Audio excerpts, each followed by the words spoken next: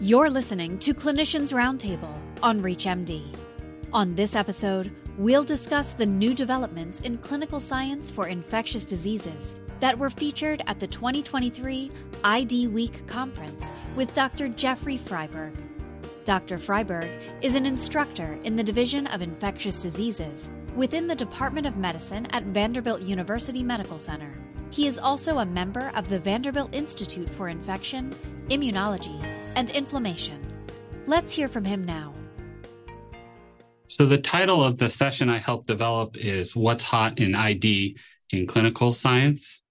And this is really focusing on clinical trials primarily, and then also some emerging infections that have become important. Everything covered from last year's IDWeek in October up through this year's IDWeek, looking at a number of different prominent trials all across the spectrum of infectious diseases. In terms of what's new in the field of infectious diseases, after several years of really being dominated by COVID-19 in the field, we're back to a number of studies looking at all different aspects of infectious disease, looking not only at different diseases, but also different approaches to combating infections, whether it's strategies to prevent infections, such as we see with the RSV vaccines that have now been approved, new antibiotics that have been brought to phase 3 trials and are getting FDA approval or close to getting FDA approval, looking at new approaches using older antibiotics in different combinations. So a lot of exciting things going on the ID front.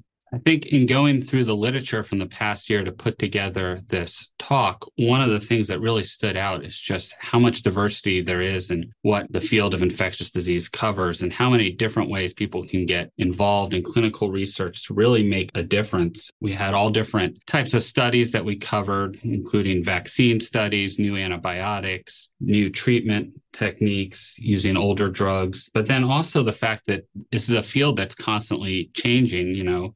We just went through the period with COVID-19 pandemic coming out of nowhere to really surprise everyone, but there's still other emerging threats. One of the biggest things that we covered in this talk this year is the fact that this is the first time in 20 years that we've had cases of locally acquired malaria in the U.S. And it was not just one case. So now we're up to at least 10 cases in 4 different states. So it just really highlights the importance of sessions like these to share and stay up to date on what continues to be an ever-changing, ever-growing field of infectious diseases.